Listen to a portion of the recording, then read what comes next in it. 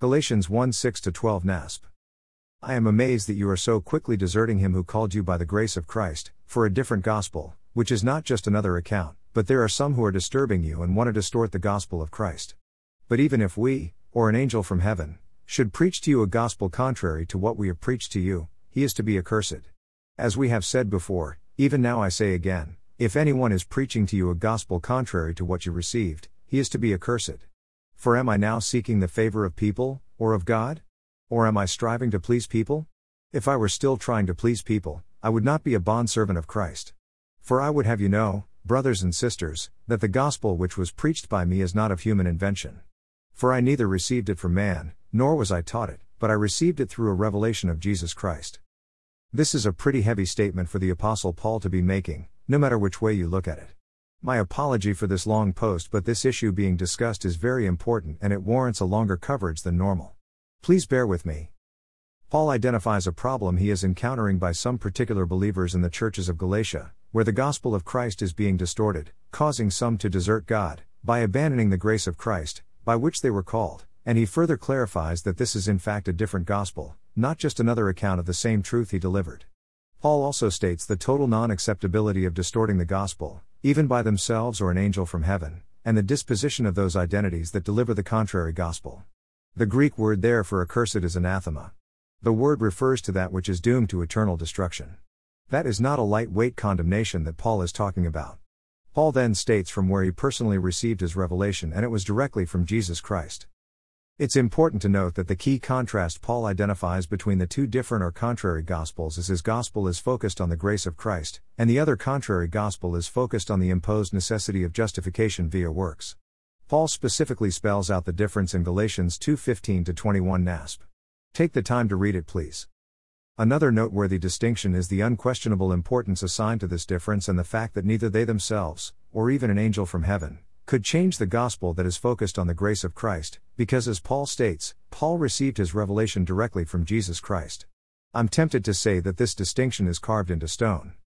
So Paul tells us unequivocally that both he and those who were with him could not change the gospel to say otherwise than grace, nor could an angel from heaven. Is Paul consistent with his gospel of grace, in all his letters, within the New Testament? Yes, he is. But how about those angels? Did Paul, writing under the inspiration of the Holy Spirit, go a little on the extreme side to make his point? No, he did not. Did you know that the Islamic prophet Muhammad claimed to be visited by the angel Gabriel, who revealed to him the beginnings of what would later become the Quran? You can check that out here. Are works a necessary requirement for receiving Allah's acceptance within the Muslim faith? Yes, they are. You can check that out here. How about Joseph Smith, Mormons? Yes, another angel, this time Moroni. You can check that out here. Are works a necessary requirement for individual salvation for Mormons? Yes, they are. You can check that out here. The thing is, as Christians, according to the gospel of grace of Jesus Christ, we don't earn our salvation by the works that we do. According to the Holy Scriptures, our justification before God may be summed up in 4 biblical arguments. First, Scripture presents justification as instantaneous, not gradual. Contrasting the proud Pharisee with the broken, repentant taxgatherer who smote his breast and prayed humbly for divine mercy, Jesus said that the taxgatherer went down to his house justified, Luke 18:14. His justification was instantaneous, complete before he performed any work, based solely on his repentant faith. Jesus also said, "Truly, truly, I say to you, he who hears my word, and believes him who sent me, has eternal life, and does not come into judgment, but has passed out of death into life." John 5:24. Eternal life is the present possession of all who believe. The one who believes immediately passes from spiritual death to eternal life, because that person is instantaneously justified. See Romans 5:1-9, 8-1. Second, justification means the sinner is declared righteous, not actually made righteous. This goes hand in hand with the fact that justification is instantaneous. There is no process to be performed. Justification is purely a forensic reality, a declaration God makes about the sinner. Justification takes place in the court of God, not in the soul of the sinner. It is an objective fact, not a subjective phenomenon, and it changes the sinner's status instantly, not his nature instantly. Justification is an immediate decree, a divine not guilty verdict on behalf of the believing sinner in which God declares him to be righteous in his sight. Third, the Bible teaches that justification means righteousness is imputed, not infused. Righteousness is reckoned, or credited to the account of those who believe, Romans 4 3-25. They stand justified before God not because of their own righteousness, Romans 3:10, but because of a perfect righteousness outside themselves that is reckoned to them by faith, Philippians 3:9. Where does that perfect righteousness come from? It is God's own righteousness, Romans 10:3, and it is the believers in the person of Jesus Christ, 1 Corinthians 1:30.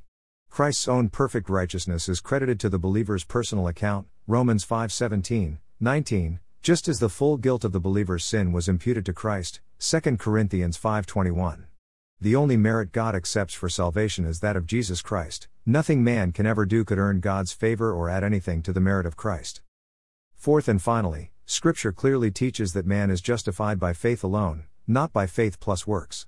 According to the Apostle Paul, if it is by grace, it is no longer on the basis of works, otherwise grace is no longer grace, Romans 11:6. Elsewhere Paul testifies, by grace you have been saved through faith, and that not of yourselves, it is the gift of God, not as a result of works, that no one should boast, Ephesians 2:8-9, emphasis added, see Acts 16:31 and Romans 4:3-6. In fact, it is clearly taught throughout Scripture that a man is justified by faith apart from works of the law, Romans 3:28, see Galatians 2:16, Romans 9:31-32, 10-3.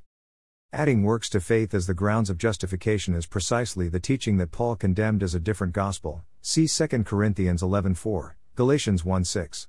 It nullifies the grace of God, for if meritorious righteousness can be earned through works, as per the Jews under the law, or the Muslim faith or the Mormon faith and even the sacraments as per Roman Catholicism, then Christ died needlessly, Galatians 2:21.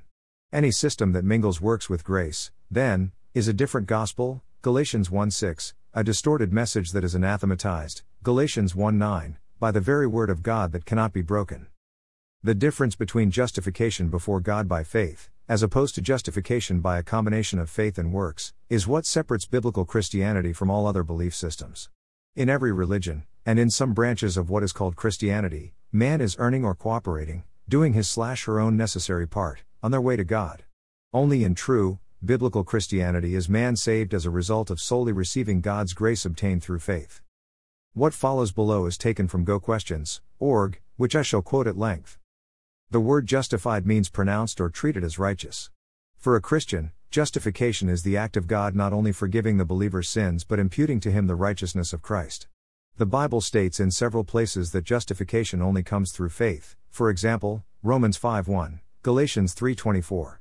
Justification is not earned through our own works, rather, we are covered by the righteousness of Jesus Christ, Ephesians 2:8, Titus 3:5. The Christian, being declared righteous, is thus freed from the guilt of sin. Justification is a completed work of God, and it is instantaneous, as opposed to sanctification, which is an ongoing process of growth by which we become more Christ-like, the act of being saved, cf. 1 Corinthians 1:18, 1 Thessalonians 5:23. Sanctification occurs after justification. Understanding the doctrine of justification is important for a Christian. First, it is the very knowledge of justification and of grace that motivates good works and spiritual growth. Thus, justification leads to sanctification. Also, the fact that justification is a finished work of God means that Christians have assurance of their salvation. In God's eyes, believers have the righteousness necessary to gain eternal life. Once a person is justified, there is nothing else he needs in order to gain entrance into heaven. Since justification comes by faith in Christ, based on his work on our behalf, our own works are disqualified as a means of salvation, Romans 3:28. There exist vast religious systems with complex theologies that teach the false doctrine of justification by works. But they are teaching a different gospel, which is really no gospel at all, Galatians 1:6-7. Without an understanding of justification by faith alone, we cannot truly perceive the glorious gift of grace. God's unmerited favor becomes merited in our minds, and we begin to think we deserve salvation. The doctrine of justification by faith helps us maintain pure devotion to Christ, 2 Corinthians 11:3. Holding to justification by faith keeps us from falling for the lie that we can earn heaven. There is no ritual, no sacrament, no deed that can make us worthy of the righteousness of Christ. It is only by His grace, in response to our faith, that God has credited to us the holiness of His Son. Both Old and New Testaments say, "The just shall live by faith," Habakkuk 2:4, Romans 1:17, Galatians 3:11, Hebrews 10:38. The following, also from GoQuestions.org, pertains to the question: is salvation by faith alone? or is salvation by faith plus works? This is perhaps the most important question in all of Christian theology. This question was the cause of the Reformation, the split between Protestantism and Catholicism. This question is a key difference between biblical Christianity and most of the cults. Is salvation through faith alone or through faith plus human works? Stated another way, am I saved by trusting in Jesus, or do I have to believe in Jesus and, in addition, do certain things? The works in addition to faith needed for salvation differ in various religious circles. Many groups point to water baptism as a work that must be added to faith for salvation. If you're not baptized, you're not saved. Some go even further, you must be baptized by the right minister, using the right method, saying the right words. Others suggest different rites to be observed in order to be saved, but the formula is always faith plus, fill in the blank. Salvation is through faith plus receiving Mass, faith plus going to confession, faith plus tithing, etc. Many passages of the Bible teach that salvation is through faith alone, not faith plus works. Ephesians 2:8-9, for example, is clearly worded and unequivocal. It is by grace you have been saved, through faith, and this is not from yourselves, it is the gift of God, not by works, so that no one can boast. Of great importance is the word grace, which refers to God's blessings on the undeserving. The very idea of grace negates all attempts to earn salvation. Paul makes that argument when teaching on God's choosing of the remnant of Israel. Since it is through God's kindness, then it is not by their good works. For in that case, God's grace would not be what it really is, free and undeserved, Romans 11:6, NLT. Other passages that clearly teach salvation through faith alone include Acts 16:31, Romans 3:28, 4-5, 5-1, Galatians 2:16, 3:24, Ephesians 1:13, and Philippians 3:9. There are a few Bible passages that, at first glance, seem to teach salvation through faith plus works. One such is James 2:24, which appears to say that justification is by faith plus works. You see that a person is considered righteous by what they do and not by faith alone. This apparent problem is solved by examining the whole of James' argument in his epistle. James is refuting the idea that a person can have saving faith without producing any good works. See James 2:17-18. Genuine faith in Christ, James says, will produce a changed life and result in good works. James 2:20-26. James is not saying that justification is by faith plus works, but that a person who is truly justified by faith will have good works in his or her life. The works are an outward show of genuine faith in Christ. James 2:14, 17, 20, 26, and it's that outward show that justifies the believer in the sight of other people.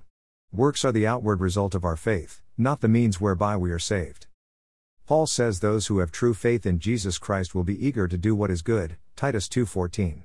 To return to Ephesians 2, immediately after teaching that we are saved through faith, not through works, Ephesians 2:8-9, Paul says that we were created to do good works, Ephesians 2:10. Salvation comes by God's grace through faith, and that faith is made manifest in good works. The works follow the faith and are a proof of it. If we're going to say that we are saved by works, we must qualify whose works. We are not saved by our own works, however meritorious they are in our own eyes. We are saved solely by the work of Christ on our behalf. His death and his resurrection are the works that save us. We receive our Savior by faith, John 1:12. Is the awareness of this distinction between faith alone and faith plus works vitally important? Apparently so, because those who appeared to be angels from heaven made it a point to detract from the sole necessity of relying in God's grace. Subtle, isn't it?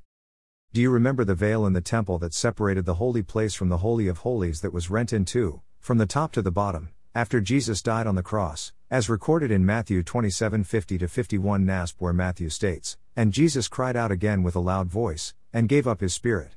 And behold, the veil of the temple was torn in two from top to bottom, and the earth shook and the rocks were split."